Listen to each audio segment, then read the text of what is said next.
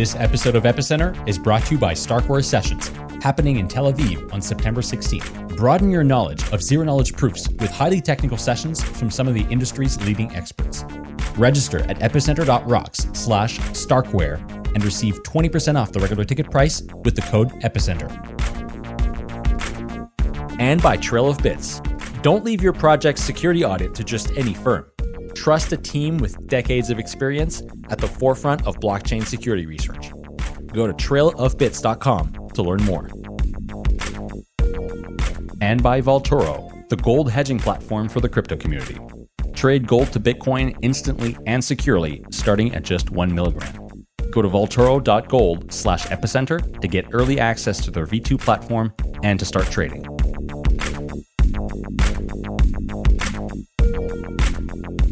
Hi, welcome to Epicenter.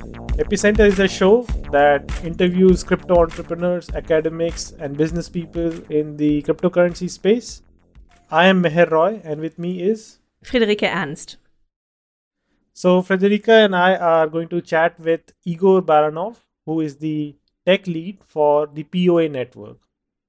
Now, the POA network, I feel, is one of those projects that challenges a lot of conventional wisdom on how crypto networks and proof of stake networks in particular should be built. What's your opinion of it, Friederike? Oh, it's super interesting. So we are trained to think of centralization and dependence on individual actors as something bad, but it doesn't necessarily have to be. So it was super interesting to hear Igor's points on this.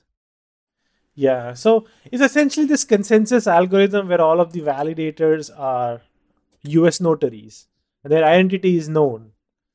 And it has a very unique economic system, very unique governance system. I mean, if you look at it from a game theory perspective, probably you're not going to find it very sound. You can have various critiques of it. Certainly, I was getting a lot of critiques in my mind. But the reason we felt this made an interesting episode is, at least for me, the lens of game theory is an interesting lens. But sometimes human behavior is actually different from what your mathematical model of the game is going to predict.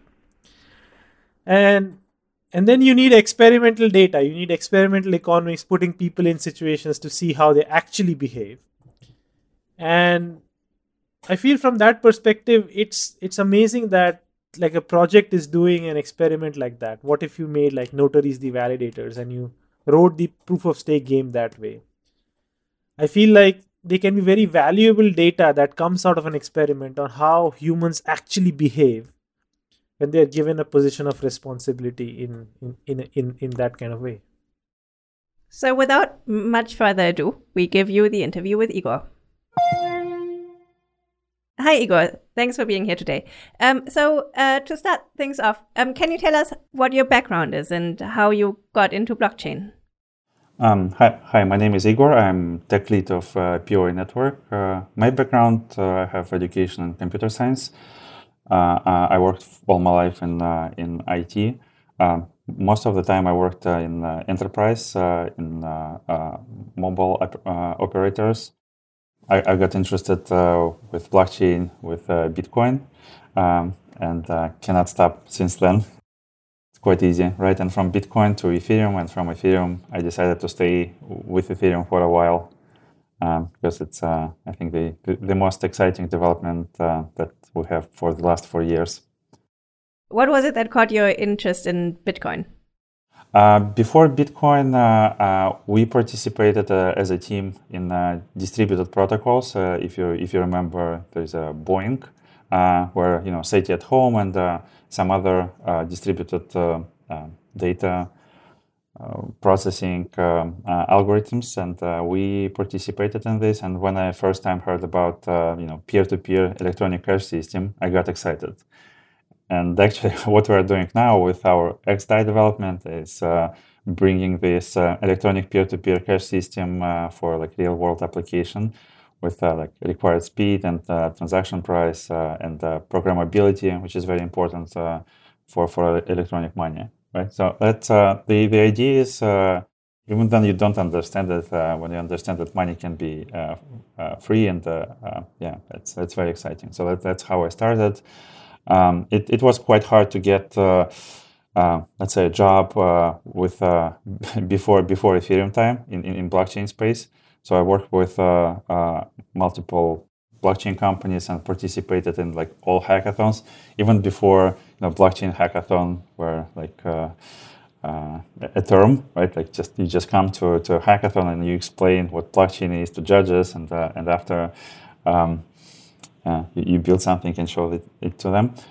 And after I worked as a consultant for a Singaporean company called Acronis, built some, let's say, smart contracts and tools around them. Which after this consulting, I started POA, and so working with POA since then. You started working with POA from the get-go, so you're one of the founders, but you don't call yourself that. You call yourself the tech lead. Why is that? We don't ourselves founders and co-founders, and we don't have C titles. It's a form of organization. We decided that all of us are like contractors to the network and to the protocol. We had some like initial roadmap and white paper and ideas about like how to make Ethereum protocol scalable this way, right? And how to build tools which are like not available for this type of protocols.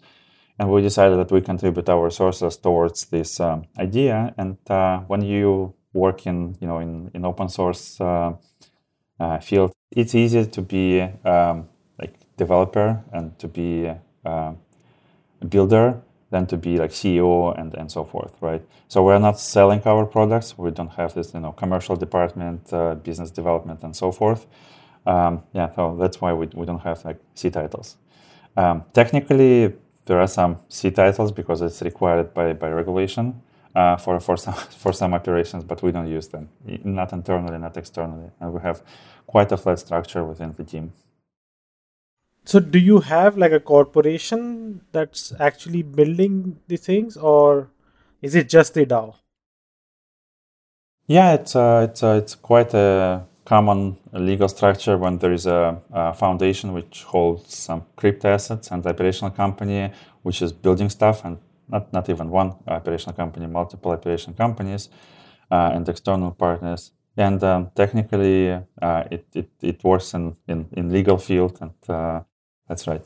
There are some companies. We're not operating only as DAO because it's quite hard, let's say, to pay AWS bills, right? With as a DAO, you have to have a company to pay from.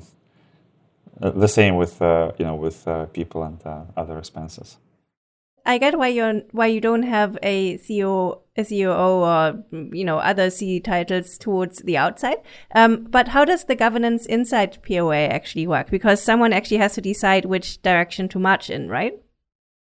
Yeah, we have two fund managers who decide how to spend funds, and depends on the situation. Let's say 4 to 5 team leads, and we have Consensus team. We have Block Scout, which is our open source blockchain explorer team.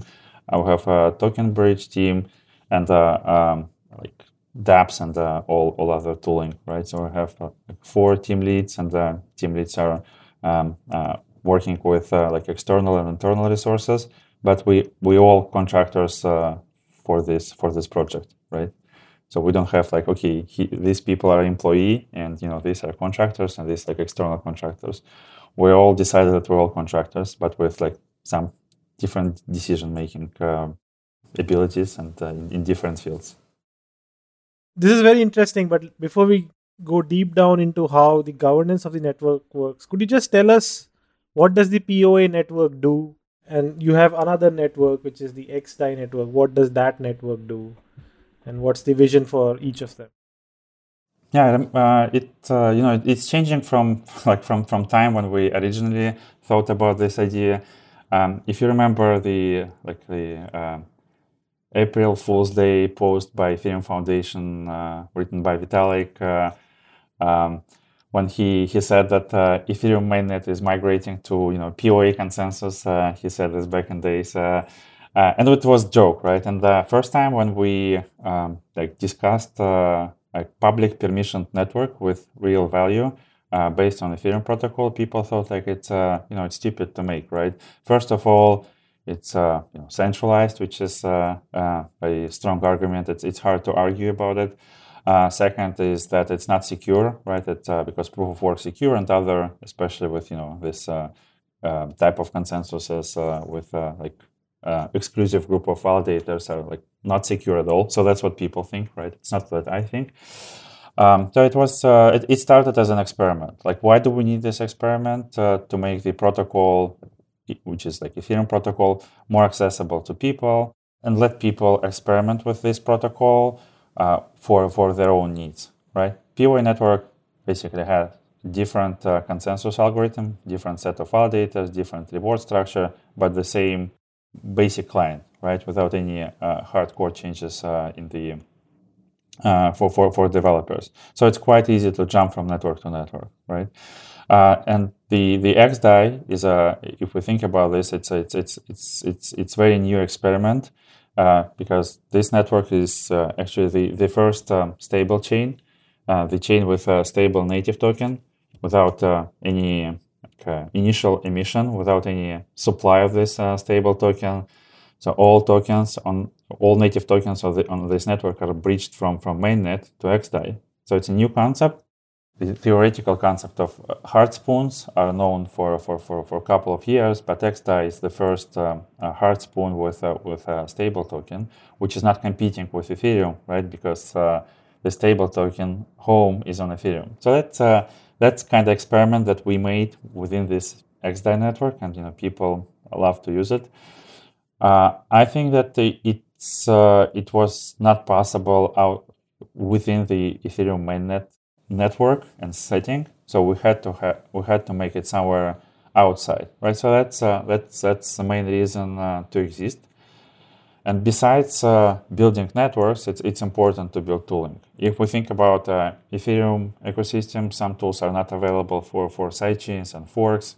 Before it was like Infura, which was not available. It's still supporting only mainnet and testnets, and Etherscan, which is not supporting competing networks, and MetaMask, right? Like three very important tools for developers, not supporting competing projects, let's say, right?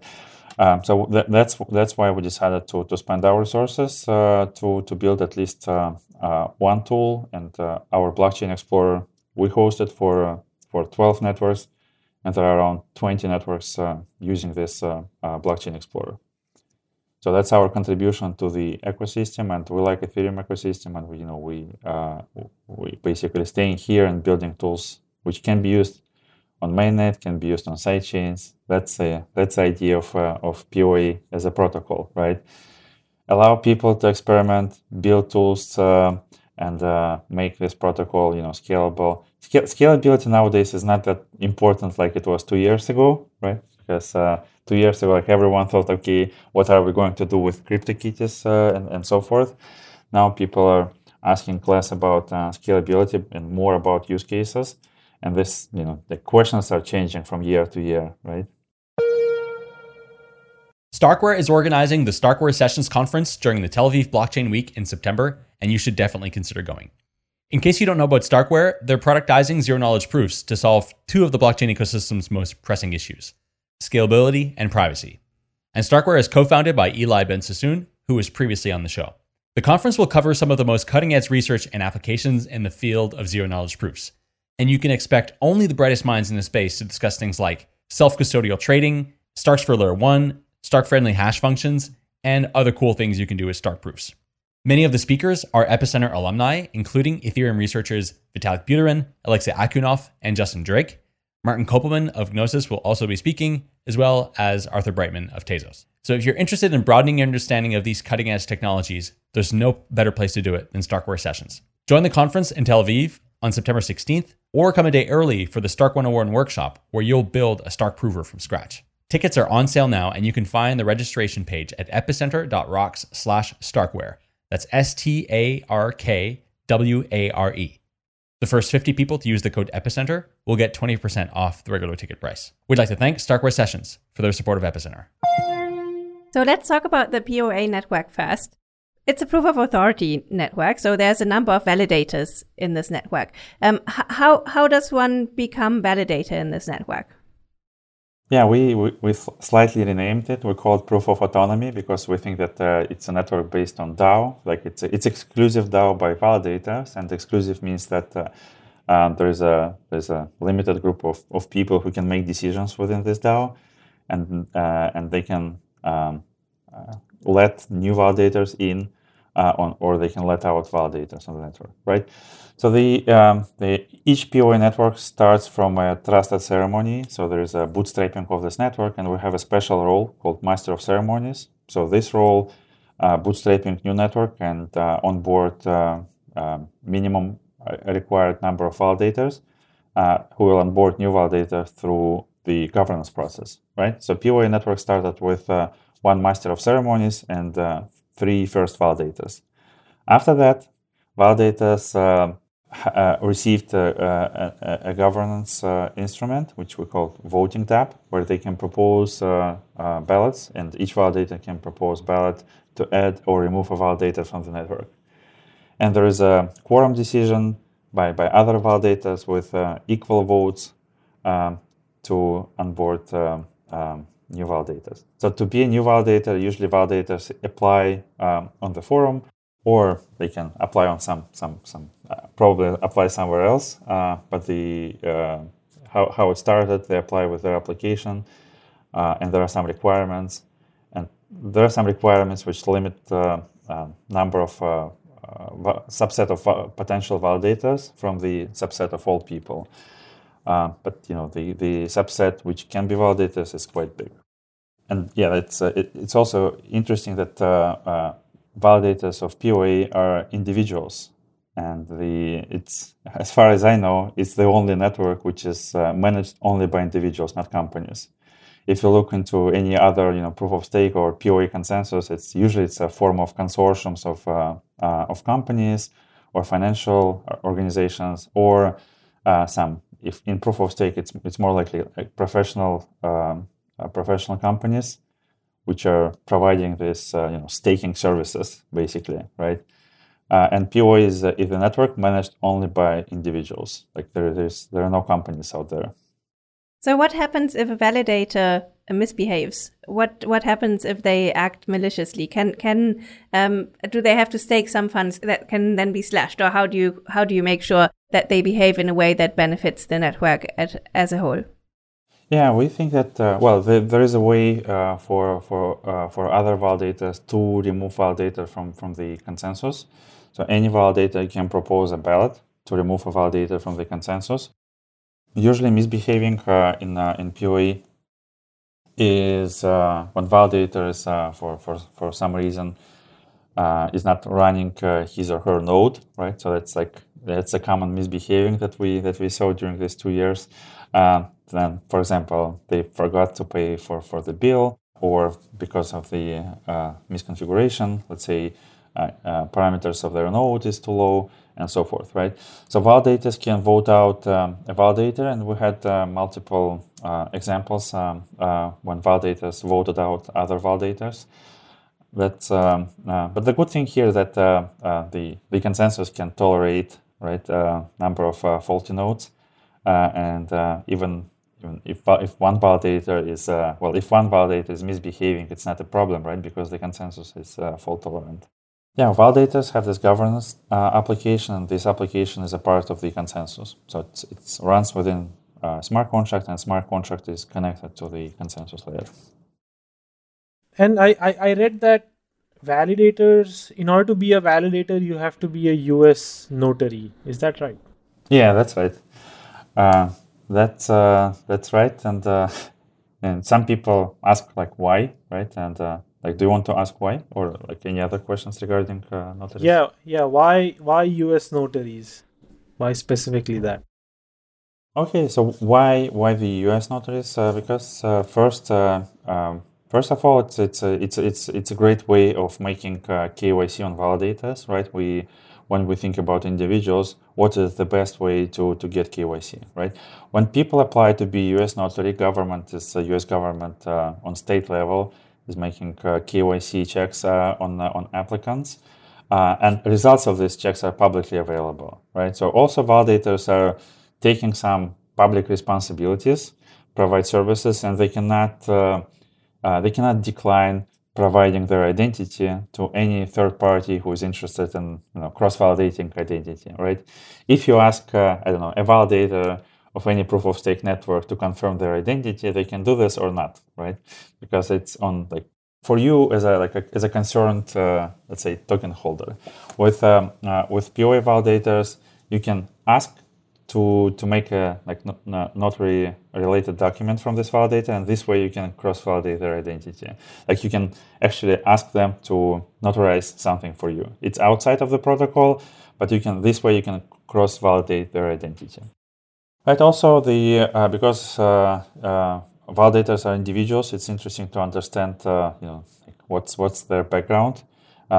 Especially as a validator, I don't want to have other validators from some social groups. For example, I don't want to see criminals as validators, right? And when notaries cannot have a previous criminal record, so that's also a good way to prove. And also, notary law is regulated state by state. So there is no organization in the US which can say, okay, guys, you are notaries, you cannot do this, right? So it's regulated state by state. And there is a diverse group of validators from different states, which is good for, actually, it's good for decentralization, right, when we think about this. Well, when people are notaries, they already agree to share information about themselves, including their residential address, in public. So you can validate residential addresses of all validators. Why the US notaries? Because we thought that can be interesting use case and for US based network. And till now the POA network is, as far as I know, it's the only US based network, which is all validators are US based and it's public network with public token. It's a good experiment. We thought that this type of network can be used with some local specific use cases. For example, if some local or federal authorities will be interested to put some information on chain, we thought that the POA-based network can be an advantage. It didn't happen, but yeah, it can be. So how did you find a number of computer-savvy, technology-forward notaries who are interested in being a validator, and how do you incentivize them to be one? Yeah, that's with first validators, it was quite hard, right? Especially for the first one. So I presented on Ethereum meetups. I'm co-organizer of Silicon Valley Ethereum meetup, so I presented over there. It's actually when I announced the project, and a few validators applied to be a validator after my presentation on Silicon Valley Ethereum meetup. And after I visited conferences and meetups, and usually from one presentation, we had one candidate. Yeah, that's how it started. And after it was easier because when the project received some hype and also when the token started to be traded publicly, validators had clear incentive. So we designed the protocol that the way that each block, one coin is created, and this coin is coined to a validator who created this block, right?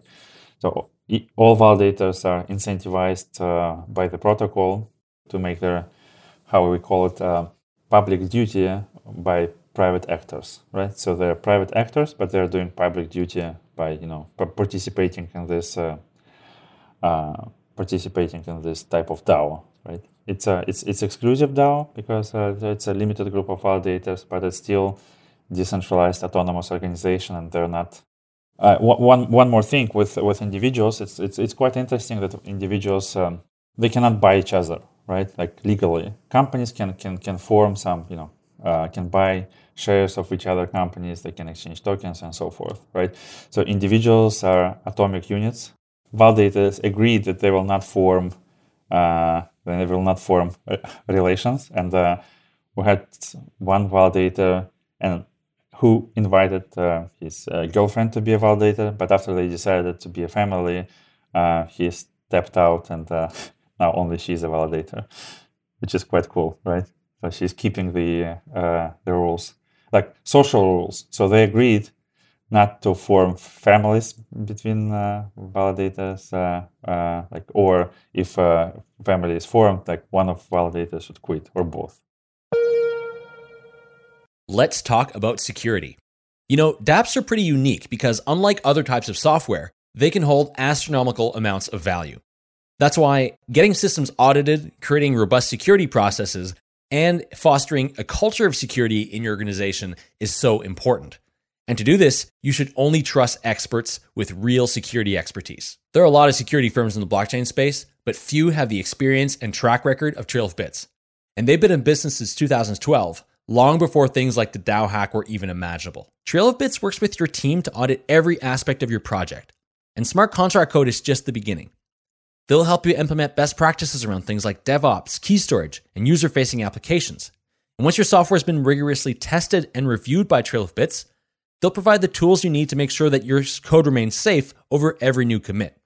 They can even put a software security expert at your team's disposal who'll give you advice and answer your questions when you need them. It's like having your own security engineer on staff. But don't take my word for it. Go to their publications repo on GitHub to read their papers, presentations, and security reviews. It's no wonder teams like Parity, Status, NewCipher, and organizations like Facebook and DARPA trust Trail of Bits for their security audits. To learn more, go to trailofbits.com, and if you decide to reach out, make sure you let them know you heard about them on Epicenter.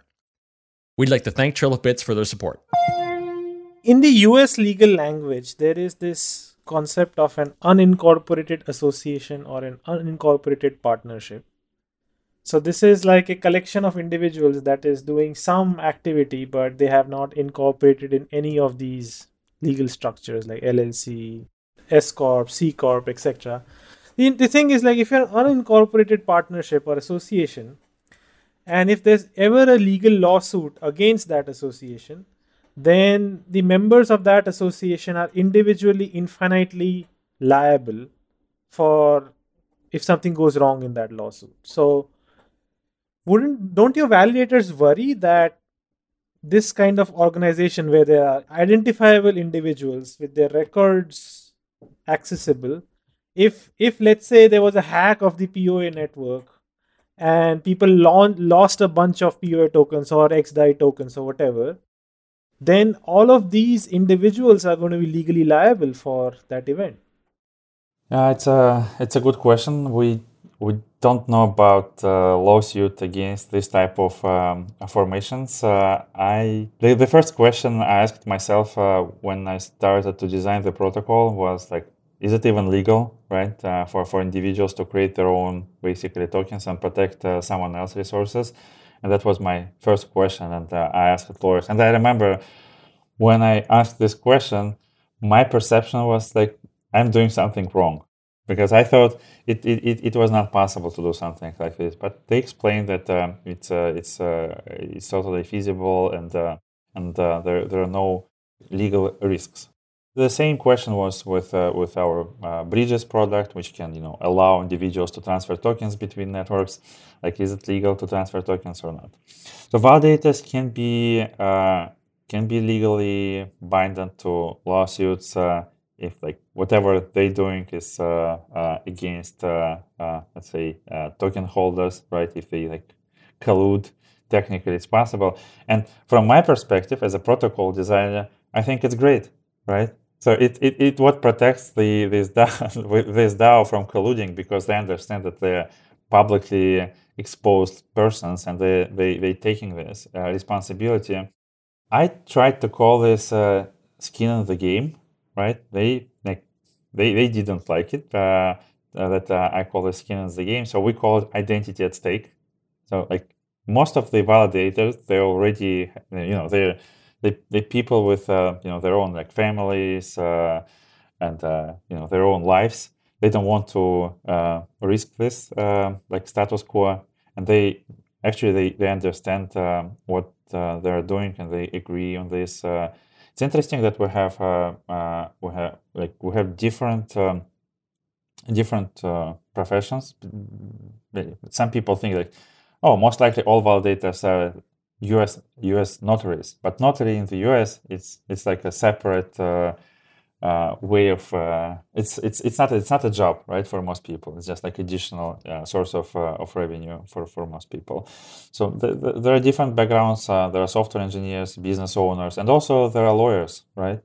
So lawyers they understand what they are doing, and that's I think that they understand what they're doing. But theoretically, they can face a lawsuit, and that's like anyone can face a lawsuit. That's Of course, this is a question that is not specific for just POA.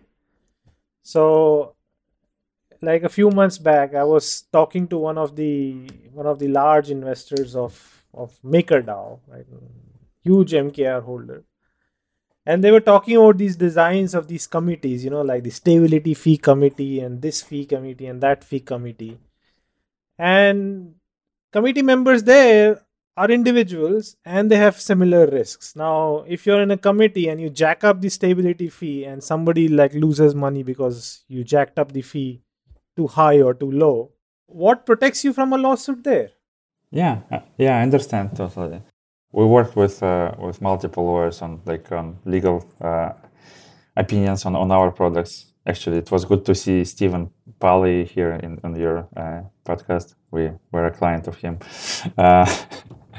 So that's I understand that's possible. I'm not a lawyer. I cannot guarantee anything to people participating, and it's possible that I made a mistake when I designed the protocol, and validators had many questions.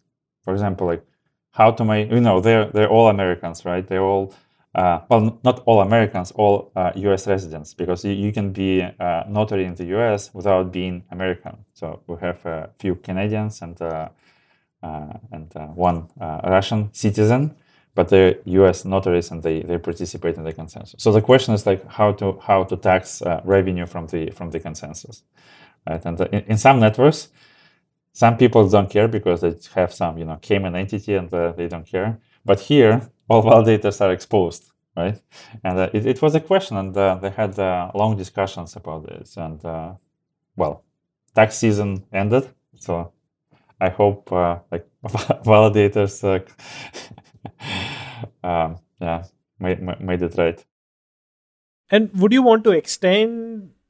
So right now only US notaries can be validators, but in principle you could allow German notaries to be validators as well.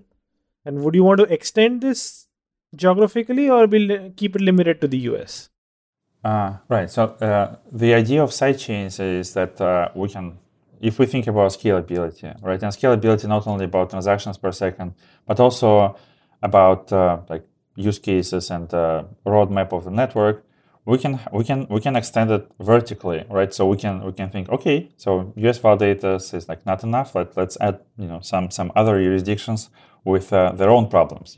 Let's add some European validators with GDPR regulation, or we can make horizontal scaling, and we can say, yeah, this model is interesting in the US, but let's have a network with European validators and so forth. So that was our first idea about validator set, and I think that POA validator set is unique, and it's good to keep it as it is, right? Like US-based network with this notaries as validators. And if you want to experiment, we can start a new network with a new set of validators. With XDAI, we started with network with basically with MakerDAO, right? With 2 validators, POA and MakerDAO. Now we have 10 validators, different companies, organizations from different countries, no individuals at all. All members are organizations. Some of them are DAO, like MetaCartel or Giveth, right? Some of them are companies like POA, and so forth. So that's the way, right? So if we want to have the same consensus but with different set of validators, we can launch one more network. And there are multiple networks launched or planned to launch on the same consensus and governance model, like Ocean Protocol, Luxo, Artist Network from Austria. Several networks launched on the same ideas, and the validator set is different. And also they experiment. For example, Artis network, they have validators with like the same governance structure, but validators should put a bond, right? It's not staking. They should put a bond. If they put a bond, they can be a validator, can be onboarded by other validators, which is quite cool, right? Because it creates some locking mechanism within the token economy, which is good for token holders. So what all of these networks have in common is the consensus mechanism. Can you explain how that works? The consensus of PoE? Yes. Well, the main idea is that there is a set of validators which is managed by smart contracts, by a DAO, right? And this is known as a Sybil protection mechanism, right? Because if we understand who validators are and why they can create block, we can understand if the network is operating under some assumptions of like Sybil protection. For example, in proof of work, right? If you have more power, you're a validator, right, for this block. More power, and you're lucky to create a block, right? In proof of stake, there's a set of stakers who have more coins than any other people from the subset. In delegated proof of stake, there's this set of people, more tokens than anyone else staked, and also there's a delegation, people who delegated, right? In PoE, there's a set of people who are selected by subset of this set, and the whole set can manage this set by excluding validators or including them based on DAO decision, right? So the governance is based on DAO, and on the main question validators is deciding on is who are validators. So this is a part of Sybil control. So second important part is reward distribution. The protocol distributes reward to validators. It's embedded within the protocol, and validators also have what we call self-sustainability emission. So some emission they can spend on the protocol to support R&D and so forth. Right, the underlying BFT consensus can be swapped. For now, we're using Aura consensus, which is developed by Parity Technologies, and we plan to migrate to a new censorship-resistant consensus in 2020. So that's our plan.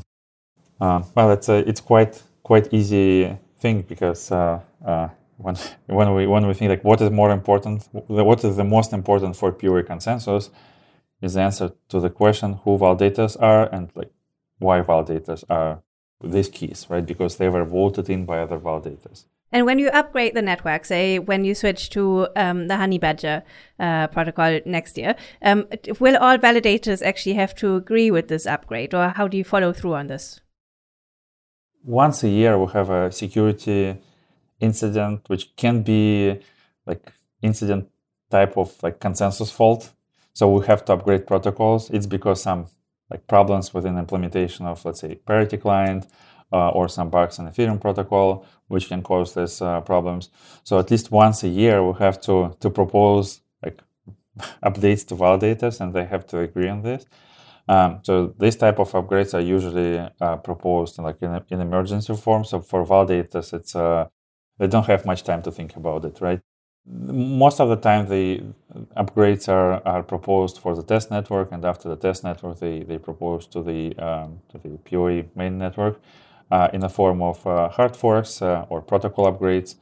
So validators, some of them have software engineering background. We have validators working, Amazon, Facebook, some other companies. They can review some changes and agree on these changes or not, right? If we propose upgrade of the bug and the consensus, which is known, they will upgrade it. But let's say if we propose, switching from PoE to DPoS, it will be very different discussion. Right? So most likely they will ask many questions, and I don't know outcomes of this decision by validators. That's not my network, right? That's their network. Sure. Can anyone propose changes, or who has the power to propose changes to the protocol? Technically, yeah, anyone can propose changes. So anyone can make APR or validators themselves can make their own changes. The this Zibel control and reward distribution part is supports upgradability through smart contracts. So implementation can be uploaded to anyone in the form of like smart contract, right? And validators can vote to replace this new implementation, like old implementation to new implementation, using on-chain voting without asking anyone, right? Like any validator can propose a change to the whole consensus with the upgradability of the consensus and also with upgradability of the client. So technically, they can replace the everything. They can do it for good or for bad. If you're holding a significant portion of your net worth in crypto, you're probably waiting for your portfolio to moon at any time. But holding crypto doesn't mean you should be irresponsible in the face of volatility risk. That's where Vaultoro comes in. Vaultoro is the leading gold hedging solution for the crypto community. And as a stable asset, trusted for millennia, gold is the perfect long-term hedging solution. And at Epicenter, we've been using Vaultoro since 2014 to protect a portion of our company's assets against volatility. Now, you might ask, why not use a stablecoin, Seb? Which is a great point, and don't get me wrong, stablecoins are great and a real benefit for crypto adoption. But algorithmic stablecoins are still a very new and experimental asset type, and some asset-backed stablecoins have been scrutinized for being under-reserved.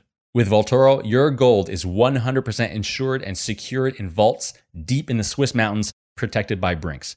Every single gram of gold is audited, and holdings are made transparently available on their website for anyone to verify. And most importantly, it's quite literally your gold. You can choose to have it delivered to you at any time. To learn more and to get access to Vaultoro's brand new V2 platform, which includes an interface overhaul and trading in Dash, Litecoin, Ether, and Silver, go to vaultoro.gold/epicenter. That's VAULTORO.gold/epicenter. We'd like to thank Vaultoro for their support of the podcast. If I'm a validator and you're a validator, the current design is both of us will make the same money in a year if our infrastructure has the same performance. That's right. What we saw that when token price is going down, for some validators, it's not really interesting to be validators anymore. So they step out, and the reward per year, as you said, for the rest validators increasing, right? Because they have smaller rounds, and they basically create more coins. So that's what that's something that we observed at validators.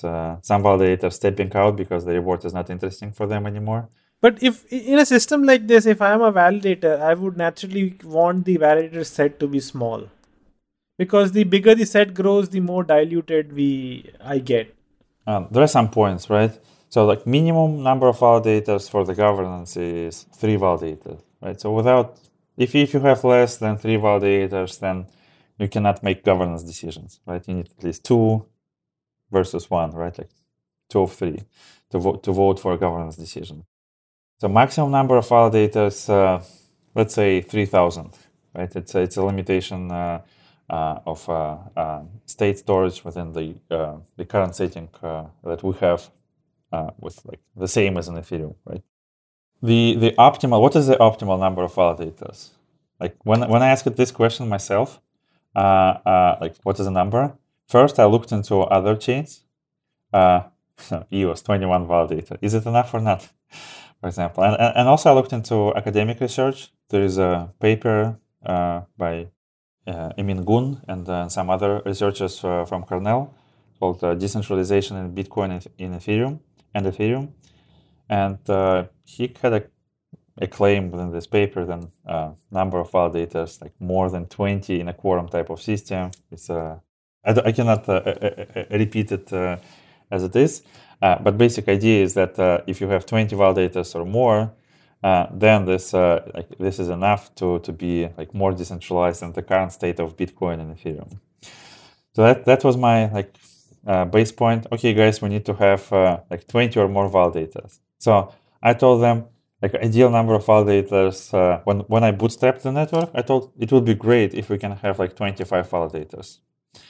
and they never reached 25, and now it's 18 plus master of ceremonies, like the validator without voting rights. That's 19 validators. When XDAI started, it was only one validator because I didn't find a group of people who wanted to be validators on XDAI, because no incentive, no token, no reward, nothing. You just have to run a node, pay money for it, and people were not interested in running this network. And it was quite hard to add, first validators. I think that based on my based on our experience with updates, the validator set of let's say 20 to 25 people in basically in different time zones can upgrade the protocol within 24 hours, which is not bad, right? So within 24 hours, they can solve coordination problem to install new to agree that they have to install new software and install it on their servers, deploy it, and confirm, and discuss again and wait, and all that stuff. So it's quite good. With just imagine we have thousands of validators. This coordination problem will be much harder to solve, right? Without automatic updates and all these centralization points. There's also a token in this network, the POA token. So what does that token do? Well, the protocols was designed in 2017. Right, so we looked into how to make Ethereum protocol more scalable. So basically, copied the idea of the Ethereum utility of the token, and basically it's a way to pay for gas, and also unit of account and medium of exchange on the network. That was the basic promise of this token. Later on, we exchanged use case. We added additional use cases. So the interesting use case was with the first bridge, which we launched on POA. So this native token, we wrapped it into ERC20 token on mainnet, and this token, it was like the first ERC20 token connected to coin payments. So it was possible to use it as a medium of exchange between, let's say, vendors and clients. Also, it can be lended on, borrowed on ETHLend, swapped to other tokens on Uniswap, traded on in a wrapped form or on native tokens on exchanges. So there is arbitration and speculation features, which is also a part of any token economy, right? And possibly will be some staking features if validators of POA decide to migrate to our new delegated proof of stake consensus. Tell us about this new delegated POS. Yeah, this delegated proof of stake is designed for XDAI first. So the one of the main questions to validators, people think that this structure is centralized. I don't call it centralized. I call it exclusive. So validators can decide who will be new validators, and we can see on the forum that validators don't like some validators, right? And reasons, for example, one obvious reason because a new validator don't know any other validators, right? So people don't trust him.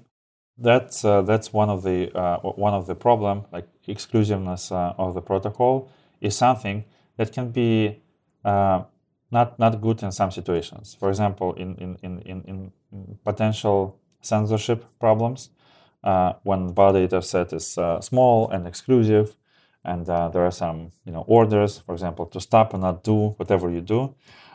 This exclusive validator set can break promises of liveness of the network, right, of the consensus.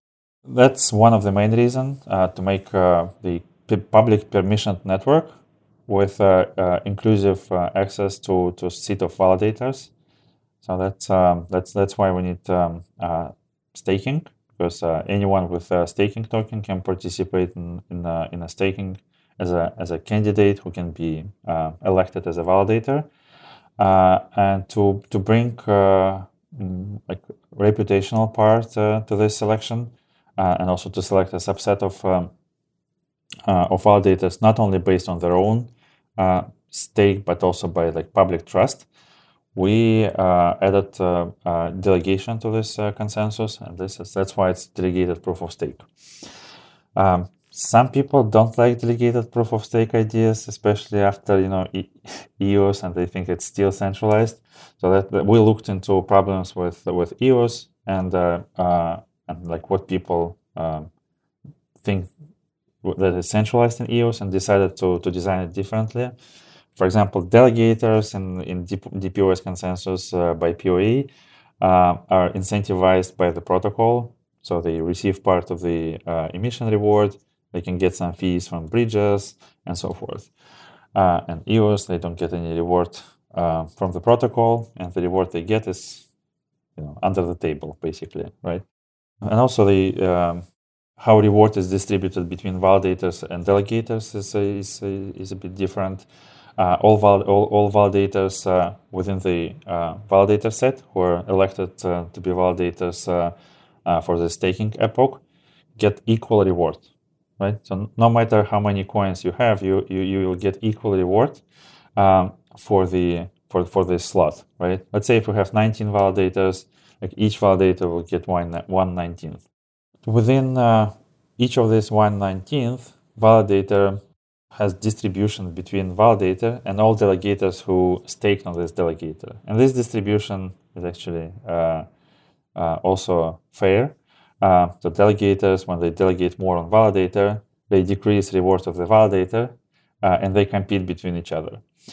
But we can imagine that delegators will have so many coins that reward of the validator will be 0, right? Because the pressure will be pressure of coins delegated on these validators will be too big.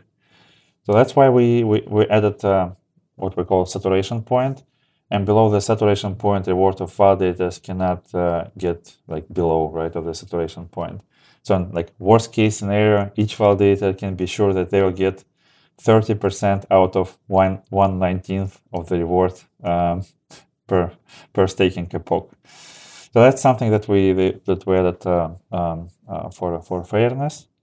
And also, I'd like to mention that the staking consensus, reward distribution, ZBL control, all this consensus related parts of this protocol, but not BFT part, they all implemented in Solidity, which is good for developers because they can, let's say, if someone is interested in taking this protocol and adapting it for their own sidechains, they can take it and tinker with it. And, it's a high-level language. It runs within EVM, like all advantages of Solidity, access to developers, access to smart contract auditors, formal verification, which is very hard to get on like protocol built on like low level, let's say. What's really fascinating about POA is that you're like, challenging conventional wisdom on many dimensions, and you have a protocol that does many things that other protocol designers just wouldn't touch. Now, there are reasons why protocol designers wouldn't touch things like this, right? So, for example, this idea that you can have a minimum reward rate for the validator. It cannot go below 30% of 1/19. This is an issue that's being debated in the Cosmos ecosystem. Should there be like a UBI for validators? Should there be like a basic income for all of these validators? The problem that prevents something like Cosmos from doing it is that the argument is if you give a UBI to all the validators, well, the validators will just promise the delegators, hey, delegate with me and I will give you part of my UBI as extra rewards outside the protocol. And so the UBI will not function as a UBI because the validators and the delegators can break the UBI outside the chain. Now, it feels like you haven't worried about a problem like that at all, and you will implement a UBI and we'll get to see the result of that. Right, and this reward is from only from staked tokens. There is no reward that they distribute between them as a like reward per block, right? So they only distribute reward that they get from the tokens they stake, right? So there's a emission rate, and they get reward based on this emission rate from the tokens they staked, and people staked on top of them, right? So it's there is no reward which is created like out of nothing each block, and after based on some distribution you have to distribute it between different parties. Also, this DPoS consensus supporting multi-chain staking. So the staking token lives on mainnet, on Ethereum mainnet, and can be bridged to XDAI or can be bridged to another network with the same emission curve, right, and the same supply.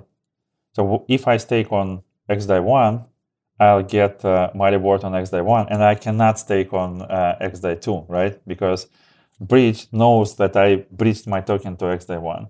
But if I see that there are too many delegators on XDAI1, or there is only one, or let's say only 3 validators on XDAI2, I can bridge my tokens to the next network and delegate on validators on the second network. I took this concept from MMORPG. So if you ever played World of Warcraft, there are servers which are like overpopulated, and you have the same kind of game setting, but it's more people. It means that you have to wait longer in lines, and some bosses are you have to wait for the respawn. So you can move your character to another server using a bridge, right? And on this server you can play with all your items and get whatever you want from the game, but with different let's say economic terms, right? So but it's kind of the same game. So that's what we call multi-chain staking, when people can, and also it solves our problem with like, what if we want to launch one more network? Like, okay, today we enjoy XDAI, but the same concept can work with different stable tokens. I'm very interested in Ampleforth, which is a very interesting concept. And some other stable tokens. Like, can we launch one more network like XDAI, but with different native token and the same staking token? So it's possible. So we've talked about XDAI for a while now. Maybe we should give a brief introduction of what that actually is. Would you do that? Yeah, sure. XDAI is what we call the first ever stable chain. So it's a new sidechain based on Ethereum protocol, with DAI as a native token. How to make DAI as a native token? We have a interoperability solution, Token Bridge, and this Token Bridge can bridge DAI from mainnet to XDAI. So on mainnet, this bridge allows to lock-unlock DAI, right? And on the XDAI side, this bridge allows to mint and burn DAI, XDAI. So minting and burning of native tokens is something that is unique for blockchains, because usually the emission curve is defined by the protocol, and external events cannot just send to consensus messages, okay, please print this amount of coins for this user, right? That's something that we don't have usually in consensus algorithms for native tokens. So with XDAI, each block is created with like empty reward, like no reward at all. But when DAI is locked on Ethereum side, the bridge can relay this event, and this event is a command to the consensus to mint new coins for a user who locked these coins on the Ethereum side. The market cap of XDAI is like 32,000 DAI. So this amount of DAI is locked on Ethereum mainnet side and minted on XDAI side. That's something that gives very interesting perception when you use the network, because if you have an account balance in DAI, it looks like you have an account balance in dollars, right? And when time passes, you have the same account balance as if you don't spend it. And it's something that is very convenient for us in real life, right? And it's very hard to get in cryptocurrencies. that's why this protocol, we started to think how to use it in peer-to-peer payments. And there are some very exciting developments around the protocol by the community. The most well known is Burner Wallet by Austin Griffith, and the Poketo, which is a Burner Wallet implementation on iOS and Android by the Poketo team, who community created this wallet. The second big use case for XDAI is a platform for smart contracts. It's interesting to use it for smart contract developers because they can understand how much will they pay for platform usage, right? And also they can give stable balances to their users, and they can calculate unit economy of their smart contracts, which is also important for many use cases. Like if you discuss economy of a game with a game developer, they have calculation of lifetime value of a user, right? And how much they spent to get the user, how much they spent on basically hosting the user, and what is the revenue of this game developer. And with volatile tokens, like on Ethereum mainnet, it's hard to predict, right, what is the price of Ethereum will be in a year or in a day.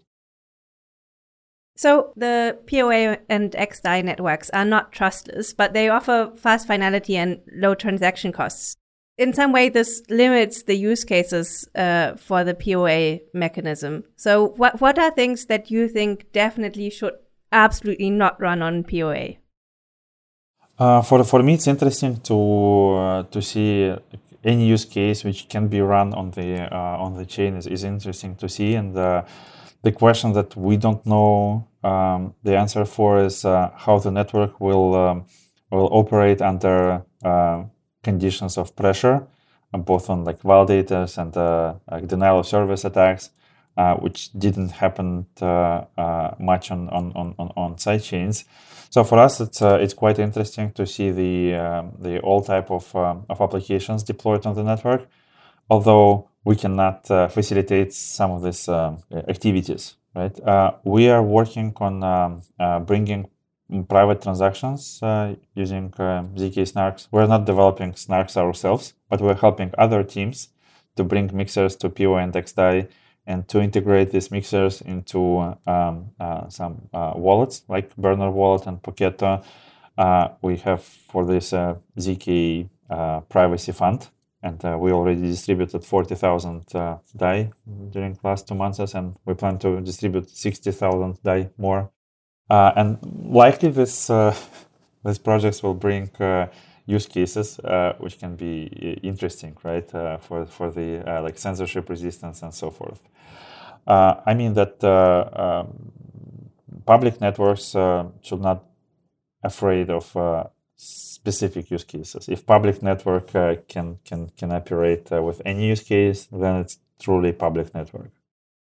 Cool. And what kind of applications are getting the most traction on the POA network and on XDAI?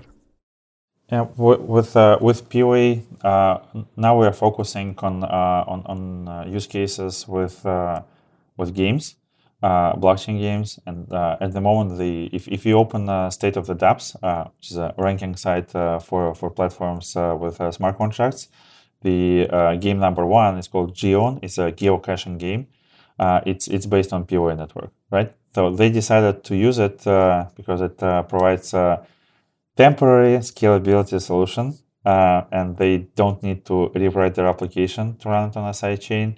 It's actually quite an interesting game because it's not showing wallets and tokens and balances in tokens to users, and they're getting traction. And after they will get enough traction with users, they will open this token economy to people. The use case for XDAI is what we plan to focus on and facilitate is peer-to-peer payments, so integration with more wallets.